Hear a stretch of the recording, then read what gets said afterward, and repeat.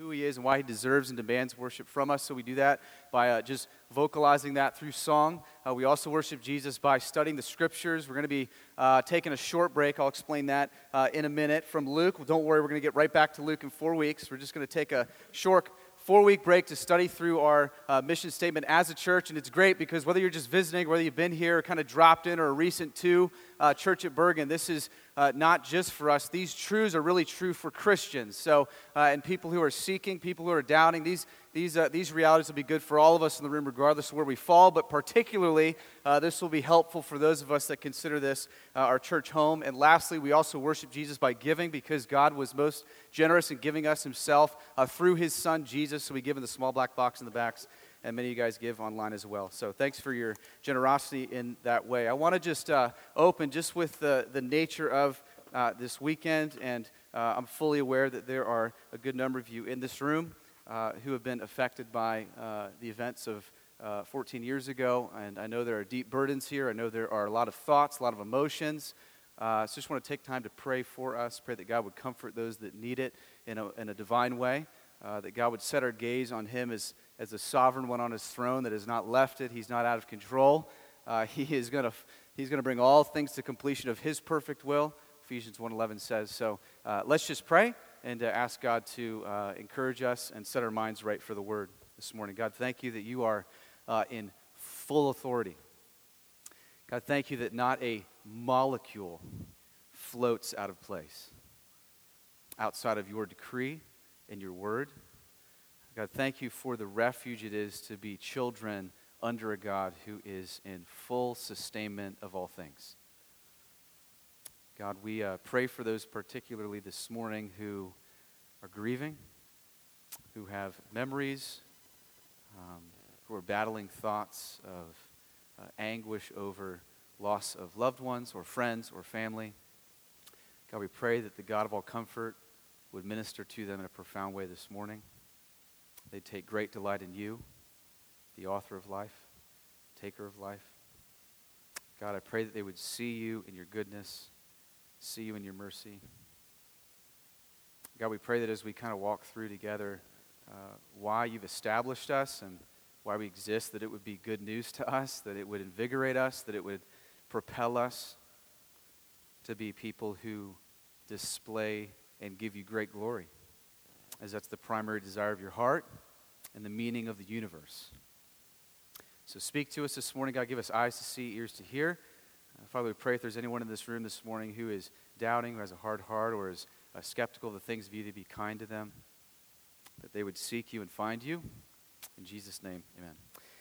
Amen. Okay, just out of the gate, want you guys to know we're going to be looking at a number of verses this morning. We're going to be walking through a lot of text. So if you have a Bible, you like looking in your Bible, you like making notes in your Bible, that'll be great to use. If you're new to this, you don't have a Bible, first there are Bibles in the back, but you can also see a lot of the scriptures on the screen so that you can follow along as well. If you're a note taker, I encourage you to write down and take notes and write down specific spots. If you're better learning just by listening verbally and remembering it all, then you can do that as well. But just want to say that up front. We normally, our primary diet here is to go through books of the Bible, go through them verse by verse, line by line, so that we can see the fullest meaning of what God intended through books of the Bible, through his scriptures. We sporadically kind of do topical things where we take discussions and go through them. So we're going to take 4-week break from Luke. We had been walking through the Gospel of Luke. We're going to take 4 weeks and just walk through what the mission statement is of Church at Bergen, why we believe we exist, okay? And so we want to walk through that together, just take it up into 4 chunks, split it up, so we got a good meaty understanding. So we're all in alignment together, we're all walking together, we're all on the same page, we all understand why we're here, why we're gathering, why we're doing anything, so we need that. So we sense the Lord leading in that way, so that's what we're going to do. And this statement that, sorry, everybody saw that, right? Okay, cool. It's like, am I tripping up here? Okay, so this, am I allowed to say that? Okay, sorry. Okay, sorry, forgive me if you're new. This is just me. This is just everyone would tell you that. So here's what I want to get you to get at. This statement that we came up with was not something we try to be cute with.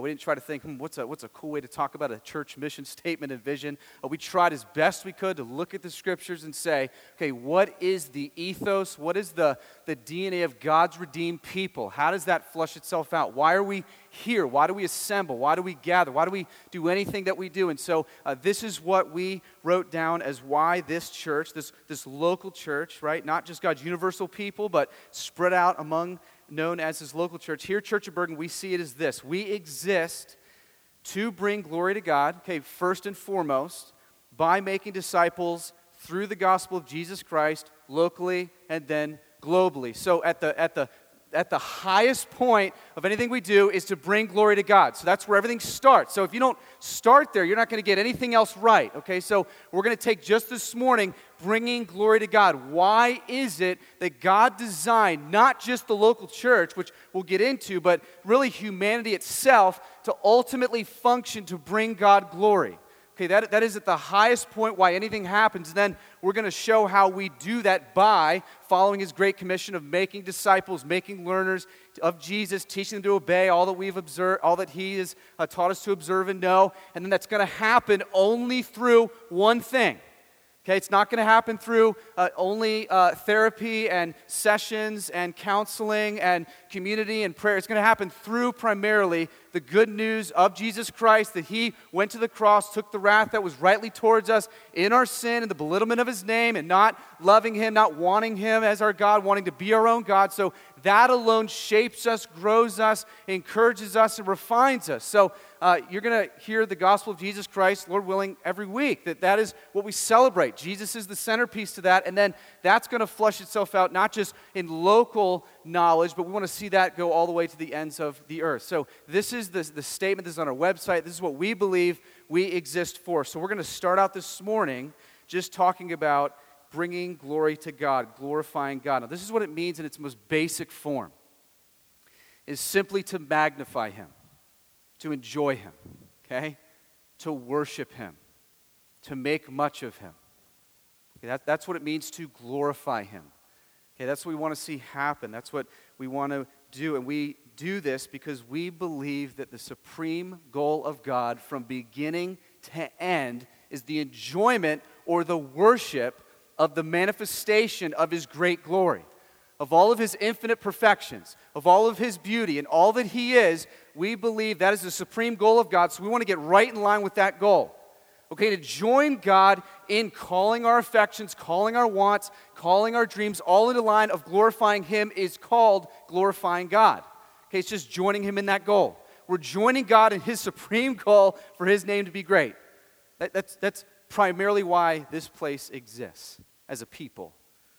That's why God created you and me. And so this is why this is so important for us to get. Because everything else we do, everything, sing, worship, preach, mercy ministry, mission, community, loving our neighbor, is all done to see this chief end happen, to bring glory to God. That's why you have to get this. Okay, otherwise, all of these things that we do are going to end on something else that was never meant to enjoy it as worship. Okay, so we're going to, this is why this is so, the Westminster Catechism says it well if you're familiar with it. Man's chief end is to glorify God and enjoy him forever. That really sums it up. When I was walking through what I call my crisis of faith when I was about 18, 19, grew up in the Christian home, heard everything about the gospel of Jesus Christ, heard the accurate gospel of Jesus Christ, preached, was in a great family. Parents loved Jesus, did devotions, read the Bible. A lot of things I just knew. There was really no heart affections for God. I would say maybe there were, but looking back in hindsight, there was just a lot of duty, a lot of doing, a lot of morality, a lot of just liking to look like the good person, the good kid who's a jock but does a lot of good things, takes all his friends to youth group, right? Gets them all altar calls 16 times. Like that was me, just over and over and over. That was the way I lived. And I got to college, my first year of college, and I just started being taught things that at a seemingly Christian college that were not at all in what I thought was true, what I was taught growing up. So I kind of had my crisis of faith moment, and I went back to my dorm room and I said, okay, God, I want to know how you reveal yourself. Like, I want to know what you say, not just what a pastor says, not just what other friends say, not just what a professor says. I want to know how you reveal yourself in the Scriptures. What is sin? What are you like? Why do I exist? And here's what I found as I read through the Scriptures. There was this theme that was just weaving itself from Genesis 1 to Revelation 22, this song that I was just seeing over and over and over, and that was this, that the primary heart of God was that he would be brought as much praise as possible for all things that happen. I mean, I got to Isaiah 42 and later Isaiah 48, and this God makes seemingly outlandish statements where he says, I'm not going to give my glory to anybody else. I'm going, this is the God of the Bible? Because the way I'm living is to boost my self-esteem and make much of me, and I want to be my own God. And wait, that's the damning sin of the universe? Is that we don't want to give him the right glory he deserves, and we want to be our own God and get glory for ourselves. So wait, that's what's going to send me to eternal punishment, and that's what the Christ went to the cross for? Right, as the wrath was towards me in that? As I rejected his name, walked away from his name, and didn't like his glory, didn't want his glory? I mean, my mind was just blown. And so as I began to see that in the Scriptures, I began to see that this was why I believe the entire universe exists. And here's why that is so important to get. I believe that there are probably many of us that have been taught, consciously or subconsciously, that the God of the universe, who made all things, right, who is infinite in wisdom, infinite in knowledge, infinite in beauty, infinite in glory, that the primary reason he created man was because he was lonely and he needed fellowship. Right? So that was his answer. The God of the universe, who is fully sufficient in himself, which the Scriptures clearly lay out, right? So somehow there was a part of him that was lonely, so the solution to that was making finite humans that would eventually rebel against him and want to steal all of his glory. Like that's not the answer. That's not why he made it. Like otherwise that makes us the center. Right? But understand, we're not the center of the universe. We're not the center of anything. So if that's why God made man and woman, then man, it's a train wreck of creation. Right? So that's why it gets into how you even read your Bible. So there are really, I found just two ways primarily we can look at our Bible, right? One is this is just a handbook on how to be a better person, right? Or it instructs us how to live, right? So I don't know. I mean, should I marry her or him? I don't know. Let me find it. I don't know. Should I cuss? I don't know. Let me look in here. I don't know. Should I watch that type of movie or that TV show? I don't know. Let me look in here, right? And now, are there commands and demands from God that we should joyfully look at and love? Absolutely. But this book is not primarily about you and me.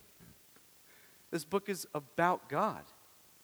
It's about him purchasing and redeeming and calling people back to give him the glory that he deserves. It's to shine a light on that God decided in his mercy to write down for us in words what he's like. Like we get to know him.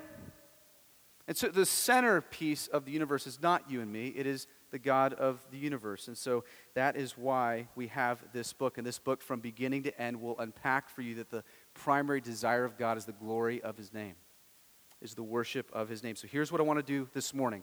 3 things, okay? First, I just want to look at a couple texts. Okay, there are so many that just kind of lay out this theme in Scripture really quick. Then I want to look at just a few signposts in Scriptures. You look throughout redemptive history as God doing this, calling people to love and worship and know his glory. And then at the end, how does the church fit into that? Okay, those are just the 3 things I want to do. So on the screen, we're going to see that what drives the universe is not just simply that we be saved or lost. Okay, that's not the ultimate goal of God. The ultimate goal of God is that he might be worshiped in all things. So just look at these, a laundry list. You can just write down the text and look at them later if you want. Exodus 14:4. Why does God harden Pharaoh's heart? Not just to deliver the Israelites, not just to free them from slavery, but primarily God wanted to be brought glory. Ezekiel 20 will show that God didn't destroy Israel in the desert. Why? Not just because he's merciful, not just because he's kind, but ultimately for the sake of his name. So his name would be worshiped. Psalm 106 will tell you why people are saved. Not just so that you'll escape the wrath of God towards you, but man, because the namesake of God is at stake. God wants to be glorified in his saving power. Psalm 25 will show you that God forgives sins, so he's glorified. Psalm 23, we grow in righteousness, right? So he's glorified. 1 Kings 8 will show that the temple itself was dedicated for the glory of God. 2 Samuel 7 will show that Israel became great and powerful, not so that they became great and powerful, but so that God's name would be made great and powerful. Isaiah 48:11, God doesn't share his glory with anyone or anything. Just sit on that one for the rest of your life, right? That's the one that hit me as I was walking through the scriptures. John 7 will say that Jesus' life and ministry was about the glory of God. John 12 will say the cross of Christ is about the glory of God. Ephesians 1, just read the first 14 verses of Ephesians 1. You'll see that he knew you, chose you, rescued you, redeemed you, saved you, cleansed you, forgave you, gave you his Holy Spirit. Ultimately, why? For the praise of his glorious grace. So you could just praise him. I can't believe you do that. Right? Just so that he would get great worship. 1 Corinthians 6 says our bodies, our very bodies, are given to glorify God. Matthew 5:16 will say the Christian life is about reflecting the glory of God off of our lives onto others. It's not about us just looking like moral people. There's something bigger at stake. 2 Thessalonians will say the second coming is about the consummation of the glory of God. Revelation 21, the consummation of all things. The end of everything is so that God might be worshiped. And I think Romans 11:36 sums up everything. It says, for from him, through him, and to him are all things. To him be glory forever. So the ultimate origin of everything that's made ends where? In God's lap. Why? So he might be worshiped. Now, guys, I could give you about 45 more verses. I didn't want to overload us. I just wanted to see, this is a continuous theme throughout the scriptures that God might be worshiped and praised. So this is the story of the Bible. Not you, not me, God alone. He reigns as supreme. He reigns as glorious. He's the only God, the only one that deserves worship. And anytime we steal any of that, want it for ourselves, that's called sin. And that's why you get to Romans 3, the classic verse we all know. All have sinned and fallen short of what? His glory. Right? I mean, you got to think through that. I mean, that is the fundamental sin of man. Romans 1 will say, man has fallen because it refuses to give God the right glory he deserves. So what that means is that all that you and I are and all that you and I possess was given to us by God for God and his glory. And anytime you and I take all that he's given us and all that we are on something else or to worship ourselves, he calls that sin. That's why the first commandment is what? Have no other gods before me. Because everything else follows if that's true. If your heart is placed affections on something else, then everything else will crumble, right? And so from this moment on, we're going to see what God says. I got two explanations that I found really helpful. Tim Keller says this about the glory of God as we kind of look at signposts throughout the scriptures. Here's what Tim Keller says. The glory of God is at least the combined magnitude of all God's attributes and qualities put together. In other words, his perfections are infinite. Like there's not enough letters in the alphabet to describe his beauty. And John Piper helps with saying this: glory is the manifest beauty of God's perfections. Okay, it's helpful to understand this. When we talk about the glory of God, that's what we're talking about, the light and beauty of God. That the psalm will say, if your eyes even laid themselves on for an instant, you might be incinerated because it's so beautiful and we're so fallen we can't handle it.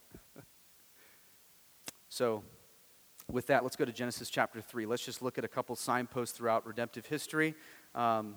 And we're going to see God bringing back a fallen humanity that refuses his glory right out of the gate. Genesis 3, the fundamental sin of man. We're going to see what God does in calling humanity back to himself. And seeing this is why we exist, and then ultimately seeing how the church fits into that. Okay, so Genesis chapter 3. We're going to start in verse 1, and here's what you're going to see right at this point. Man is in unbroken fellowship with God. Man enjoys God's glory. Man celebrates God's glory. There's no barrier there. Okay, it's unbridled. Here's what we see in Genesis chapter 3, verse 1. Now the serpent, this is Satan, was more crafty than any other beast of the field that the Lord God had made. He said to woman, did God actually say to you, you shall not eat of any tree in the garden?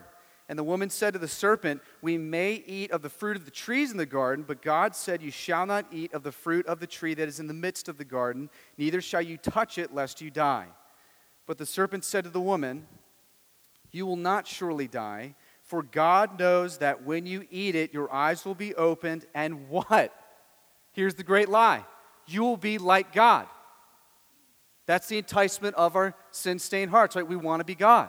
We want to be worshipped. So we want affections. We want everyone to like us. We want everyone to please us. We want our jobs to be everything we want. We want our families to operate the way we want. Everything is about what we want dictated in our life. And so Satan knows this. He sends this lie to Adam and Eve and says that you will be like God. Your eyes will be open, knowing good and evil. So when the woman saw that the tree was good for food and that it was a delight to the eyes and that the tree was to be desired to make one wise, she took of its fruit and ate, and also gave some to her husband who was with her, and he ate. Then the eyes of both were opened, and they knew they were naked, and they sewed fig leaves together and made themselves loincloths. Okay, at this point already, they're breaking fellowship with God because they want glory for themselves, and they don't want to give God glory. They've fallen short of His glory. Okay, here's what's amazing. God now, they realize they're naked. They're ashamed of their sin. They're ashamed of what they've done, that they have decided to ascribe themselves as God and not Him. They wanted to buy that lie.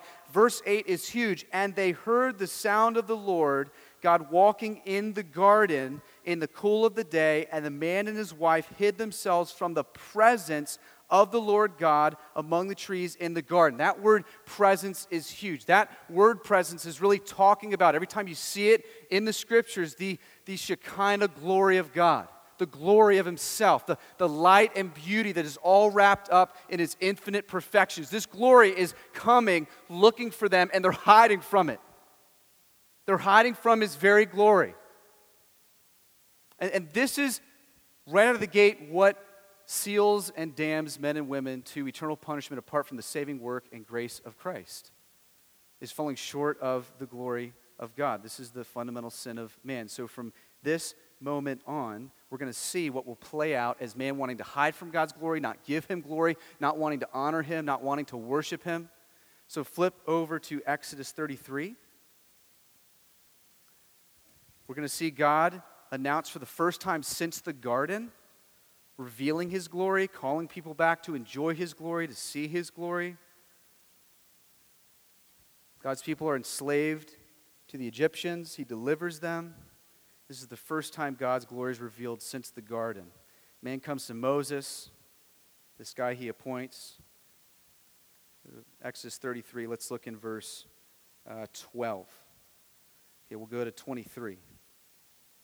Moses said to the Lord, see, you say to me, bring up this people, but you have not let me know whom you will send with me. Okay, he's just saying, hey, God, I need help. You're asking me to help lead these people. I don't know how I'm going to do it. You've said, I know you by name, and you have also found favor in my sight. Now, therefore, if I have found favor in your sight, show me now your ways, that I might know you in order to find favor in your sight. Consider, too, that this nation is your people. And he said, my what? Presence. Same word. There it is. His glory. His Shekinah glory. His beautiful, manifold wisdom wrapped up in His light and glory. Okay, He says, my presence, my glory will go with you, and I will give you rest. This is amazing. This is the first time since the garden God saying, okay, hey, guess what? I'm going to try this again. Okay? I'm going to send you down ultimately the Ten Commandments. Your face is going to be glowing. You're going to see my glory. I'm going to show you a glimmer of it. We're going to get to that. And I'm going to see if these people turn back to me and worship me with the right glory I deserve.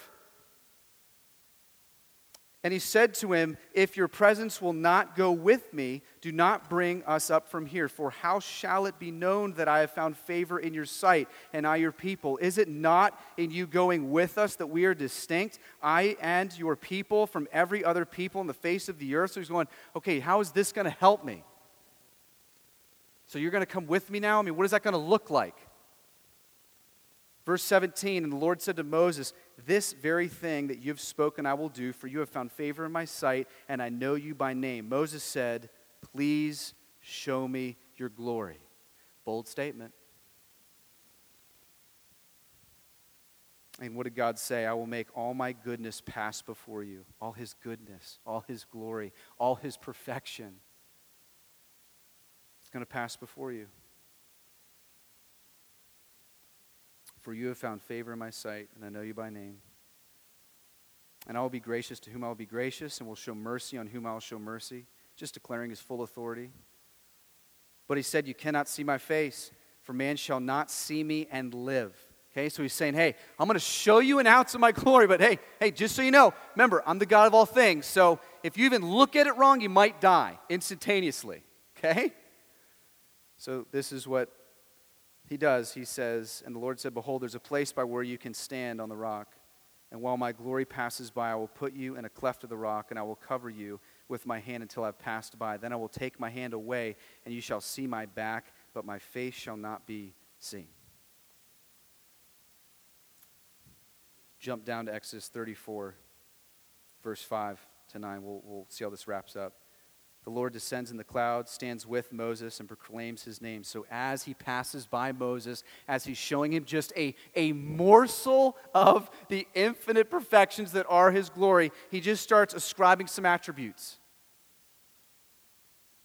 He said, the Lord, a God merciful and gracious, slow to anger, abounding in steadfast love and faithfulness, keeping steadfast love for thousands, forgiving iniquity and transgression and sin, but who will by no means clear the guilty, visiting the iniquity of the fathers on the children and the children's children to the third and fourth generation.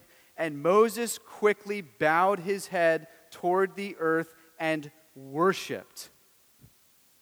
Just stop there. What happens when your gaze is rightly put back on the infinite perfections of God? What do you have to do? Worship. Like I say this all the time, like God is not some weak God. He doesn't force you to love him, man. He just reveals himself and you worship him. You see him in the scriptures and you worship him. You see him in the person and work of Jesus Christ and you worship him. That's how you were saved. I mean, you saw the infinite beauty that is God. You saw how you fell short. You saw how you chose to walk your own life and do your own thing and be your own God, choose your own way, and worship all that he made, not the one who made it. You see all that. You realize your destruction for that, and you lay your eyes on him and worship him. And your heart changes. This is what we see. So God right here, just in Exodus, is making this amazing statement. I'm calling you back to myself to give me the worship I deserve. I want to show people my glory. I want people to worship it and know it and enjoy it. And then he gets and he shows them just a morsel of his glory. And if you keep reading, Moses comes down from Mount Sinai with the 10 Commandments, and what happens? The people see him, his face is glowing from God's glory, and some people are afraid, some people are kind of like in wonder about it. What is God doing? He's actually revealing part of his glory through the face of Moses. He's revealing some of it through him to disobedient Israel, calling them back to his glory. So track with me for a minute. In the garden, Adam and Eve are there. God says, hey, worship me, enjoy me. Look at my glory. They sin, they forfeit fellowship with God. They want their own glory. They don't want to worship his. They want to worship themselves, not him. And so he casts them out. He puts a cherubim in front, right, signifying, hey, unbridled fellowship in God, enjoying God's glory is separated. It's no longer available, right? Can't happen. Then he comes back later in Exodus 33, says, hey, okay, I'm going to use Moses. You're going to be my instrument. Go down there. You have your glory. Remember, Moses keeps running back up the mountain to get more glory on his face because it keeps wearing off. He says, I want you to show them my glory. Call people back. And what happens? They just start worshiping idols. They start complaining again. They don't want it. They don't want God's goodness. They don't want to worship God. They don't want his glory. And so, the story continues to go every time the people complain and they're worshipers of self. And the end result is, right, they all end up wandering around in the wilderness, dying out. Next generation gets up, walks into the land of promise. And here's what's amazing. If you keep reading in your Bible, God eventually will come back and say, okay, let's try this a third time. Build a temple. And what happens? They build this tabernacle, right? I think in 1 Kings 8 you can read about this. Under King Solomon, they construct this beautiful temple. And before that, he had them build a tabernacle. If you read in Exodus 40, he has them build a tabernacle. That's where his presence, his glory is going to reside. And then what does he do? He's a cloud of smoke by day, pillar of fire by night. That's his glory. That's always right in front of him. I want you to see it. And then it goes back into the ark. So eventually it gets to 1 Kings 8. They build a temple. The glory of the Lord fills the temple. And here's what's crazy. You get all the way to Ezekiel from 1 Kings 8:11 as he's continually trying to call people back to his glory. You get to Ezekiel, they go to Toys R Us, buy some chalkboard paint, and start writing and drawing their idols all over the insides of the temple. So you know what God eventually does? He leaves. His glory leaves. So here is the grand meta-narrative question. If you're following redemptive history, how's he going to reveal his glory then? Is he going to reveal it again? How's he going to call people back to right relationship that was broken in Genesis 3? Is he going to send somebody? Are we going to have a temple? Are we going to have a tabernacle? Is it going to be the face of somebody? And who does he send? His plan A from eternity past, who is the very glory of himself, his Son, Jesus Christ. What does Hebrews chapter 1, verse 3 say? For he, Jesus, is the radiance of the glory of God, the exact imprint of his nature, and he upholds the universe by the word of his power. Okay. So we're going, okay, in the garden, you were there. What's going to happen now? I mean, another temple, face of a man, what's going to happen? He goes, hey, I'm breaking through human history, my incarnate Son, Jesus Christ, who is the exact imprint of my nature. You want to know what I'm like? Just look at Jesus. You want to know what my glory's like? Just look at Jesus Christ. You want to know what my compassion's like? Look at Jesus Christ. You want to know what my perfection's like, my words are like, my actions are like? Just look at Jesus Christ. Right? I mean, what does Colossians 1:15 say? He is the visible nature of the invisible God. He's literally the invisible God made visible. I mean, haven't you ever wanted to know what God is like? Like, what are his attributes? You just look at Christ. You don't need to speculate. You just look at his Son, who is the very radiance of the glory of God. So he sends his glorious representation in the very bodily humanity, fully divinity, Jesus Christ, to display his glory, to show the glory of God made flesh. Amazing. And what do we see? History repeat. Just like they keep turning their backs on the glory of God and worshiping other things and buying the lie, they do the same thing to Jesus, the very exact representation and imprint of his glory. They reject Jesus. They don't want to worship Jesus. They don't want the glorious Son. History just keeps repeating itself, right?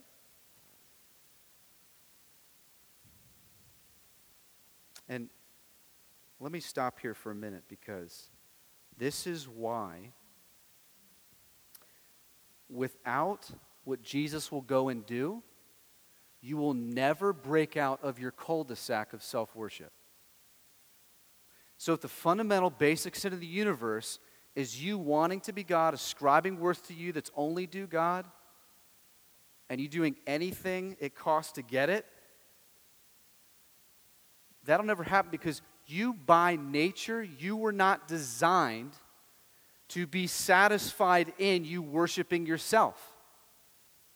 Like this is why so many of you, even when we meet, you're just endlessly bitter, endlessly frustrated, endlessly angry, because you're constantly going after and chasing the wind on something that was never meant, never designed in you to satisfy you. So the glory that you want can only go so far. And then you get angry, then you get frustrated, then you want more of it, right? And whether it's changing a circumstance or marriage or kids or more, whatever it is, just whatever you're going after because you want to be God. You want to tell everyone, this is how my life should be. This is how everything should operate. Not how God says it should operate. I shouldn't submit to Him. I should take all His good gifts He's given to me and abuse them on myself. I mean, think about how nuts that is. Like someone gives you a gift and you use it instead to kill your dog with it. And he's like, hey, I didn't give you those golf clubs to kill your dog. I said you got to play golf with it. You're not using it the way it was designed to use. That's what we do. That is this fundamental sin of the universe. And when we do that, you're in this cul-de-sac continuously. You're on the merry-go-round of self-worship. And until Jesus Christ enters into human history, the very imprint of God's nature, and all that wrath is towards us for the belittlement of His name. Some of you are going, man, I can't believe hell is a punishment for sin. Well, you don't understand how glorious He is. You don't understand the weight of His beauty. You don't get how massively perfect and glorious He is. Now, even the smallest smidge of trying to steal any of that is heinous in His sight. He's so gracious, all that wrath towards you in the belittlement of His name. He goes to the cross in His perfect Son, who is all of His glory, and He bears it all for you. He takes all of your sin, He gives you all of His righteousness, and then He kills it in the grave. He rises again, He ascends, and what does He do? He sends His Holy Spirit and puts His glory in the church. And now what happens? You're free to worship. Like you're no longer enslaved to yourself. You're no longer enslaved to self-worship. That's what Christ did in delivering you from the bondage of sin, which is the sin to your own desire to worship you. He goes, just enjoy my glory. Back to Genesis 3. Have fellowship restored with me. And all of a sudden, you're not enslaved to what you need or what you want. Your worth and your value and identity is no longer indicative of what you have or what you don't have or what other people do or don't do or what things happen in your life or what your marriage is like. It is solely based upon Christ restoring you back to Himself and saying you're freed from letting that drive you. Worship me, enjoy me. That's bondage, not freedom. Praise God for Christ. And here's what is so amazing. Here's the final piece. How does the church fit into this, right? Here's what was mind-blowing to me. How does God want to keep displaying His glory, right? Because Jesus ascended. He's no longer bodily present. He wants to use His church. He's not going to use a tabernacle. He's not going to use a temple. He's not going to use a garden. He's going to use the redeemed people of God. No way. You know you, right? I know me. He wants to use me to display a sliver of His glory. Let's close in prayer, right? I mean, just sit on that for a minute. Just sit on that for a minute. Because this is life-changing. This is life-altering. This is why in 2 Corinthians 6, it's not on the screen, he says, for we are the temple of the living God. He's not inside the physical temple, He's in the living temple, right? God reveals His glory through the church. So we exist to glorify His name by our existence, by our assembling, by our functioning together.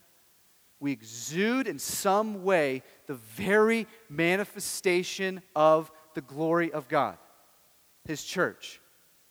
And we put on display in some small way, even though we're imperfect, through the perfections of Jesus, who bought us for God, for Himself. So He's the one that covers us. He's the one we're hidden behind. Okay, through that, people see just a morsel of the infinite, glorious perfections of God. Amazing. Incredible. That's why we're called His temple. We're His tabernacle. We're the shining face of Moses. That's who we are. Now, to land the plane, here's just a couple of scriptures that will talk about in the New Testament about God's glory in the presence of Jesus, which resides in the church. This is amazing. Look at just a few of these. Colossians 1.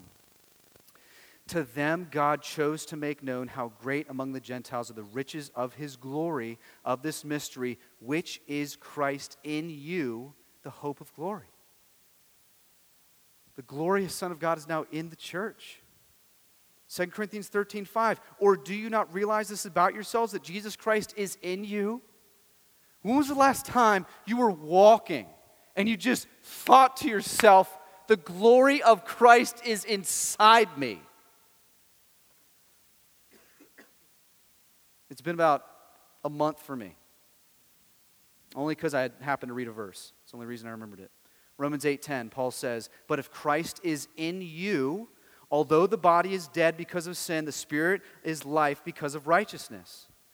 So Christ has taken up residence in our hearts, and he's made our spirit life, not death. Galatians 2:20, I've been crucified with Christ. It is no longer I who live, but Christ who lives in me. Hey, Paul doesn't say here, I live in a Christ-like way, or I glorify Christ through my behavior. This is a profound verse we read all the time. He says, Christ lives in me. So the Christian life is not so much just behaving like Christ.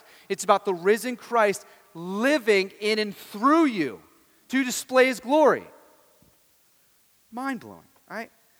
Last one, 2 Thessalonians 1:10. When he comes on that day to be glorified in his saints and to be marveled at among all who have believed, because our testimony to you was believed. Okay, Christ's return will cause us to marvel. But even more so, what we'll be marveling at is the glory that resides in his saints that will be displayed. That's insane. This is who we are now. That we're the living temple of God to display his glory. I want to end with a quote and then just one final thought. This pastor and author John Piper says this about this. I thought this was very helpful in just getting to the day-to-day. He says, God created us in his image so that we would image forth his glory in the world. We were made to be prisms refracting the light of God's glory into all of life. Why God should want us to give us a share in shining his glory is a great mystery. Call it grace, call it mercy, call it love. It is an unspeakable wonder. Once we were not, then we existed for the glory of God. Therefore, it is the duty of every person to live for the glory of God. What does it mean to glorify God? It does not mean to make him more glorious. It means to acknowledge his glory and value it above all things and to make it known. So, how does this affect everything we've spoken about, everything we've talked about? How does this affect day-to-day life for you and me? Our worth, our value, our identity, our status has nothing to do with what you do, but why you do it.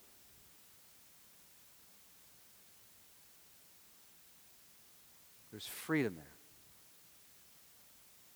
Our worth, our status, our virtue, our identity has nothing to do with what we do, but why we do it. You know what this means for us, brothers and sisters? No work is menial work. No work is like subpar work or great work. I heard a pastor say one time, right, God in the Old Testament was a gardener, in the New Testament he's a carpenter. Like all work is glorious if it's done, as Paul says, do it all for what? The glory of God, not for man. It's not man who you're serving. This frees us to do everything, to just look for the glorious ways that we're exuding the glory of God in our day-to-day. So whether you're a CEO or a stay-at-home mom or a babysitter or a street sweeper or a janitor or a school teacher or a pastor, there's no levels. It's, man, whatever you do, not subpar, not JV, not varsity, whatever you do it all for the glory of God, because that is where the beauty is.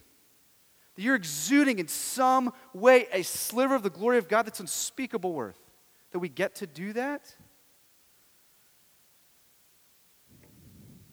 status isn't a big thing. The glory of God's the big thing. And that's what he's called us to do. We keep our eyes focused on his glory. I want to end with just a question. Why do you gather on Sunday mornings here with this church? I want you just to ask yourself that question.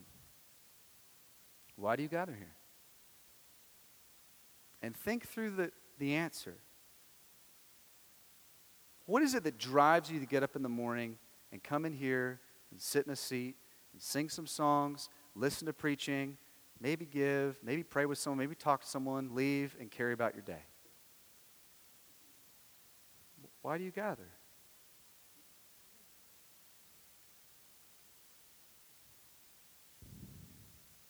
Because I'll tell you why we're not gathering. This isn't a place where now we're all going to have what we did, our personal devotions together now, right?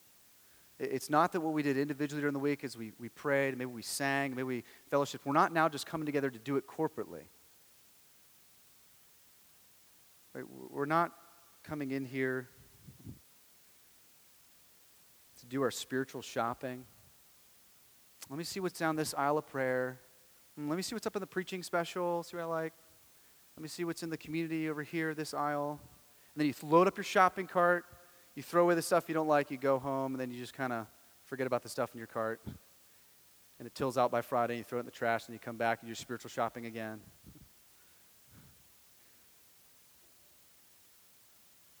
We are gathering as a living temple that displays the glory of God. That's why we're gathering. We're gathering because the scriptures will say, as you come together, it is proclaiming his great beauty, his great glory.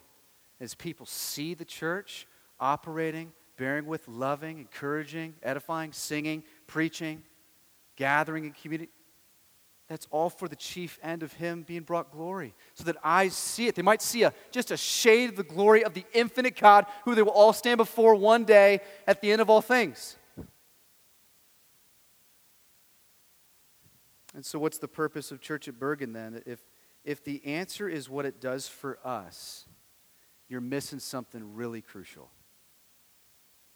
If you're constantly answering what the church does for you, you're missing something huge. Because according to the scriptures we just saw, it has little to do with what it does for you and more what it does for God. So we gather for God, for what it does for him, for how he delights in seeing his people worship and give great glory, and then that rolls out into those around us, right? And here's why that's so huge. Because I think as we begin to understand this, the Christian life becomes more than just sustaining your moral effort. It becomes more than just avoiding a list of vices and trying to cultivate a list of virtues. You're entering into something that is divine and beautiful and glorious and deep and weighty. That we might be a picture and display the glory of God through the glory of Jesus Christ, which is in you and me. Let's ask God to help us to do that individually and corporately. God, we are humbled that you would even desire to let us share in shining your glory. We know that we're not doing this to add to you. We're not doing this to make you more glorious or more holy. You are already fully sufficient in all that you are, yet in us sharing in that, God, our joy increases. For you know the happiest man is the one who lives a life to the glory of God, who is free from living to the glory of man. God, thank you for freeing us from our sin of self-worship through the person and work of Jesus Christ, who went in our place, who bore the wrath for us, who made us clean, who made us righteous, who took our sin.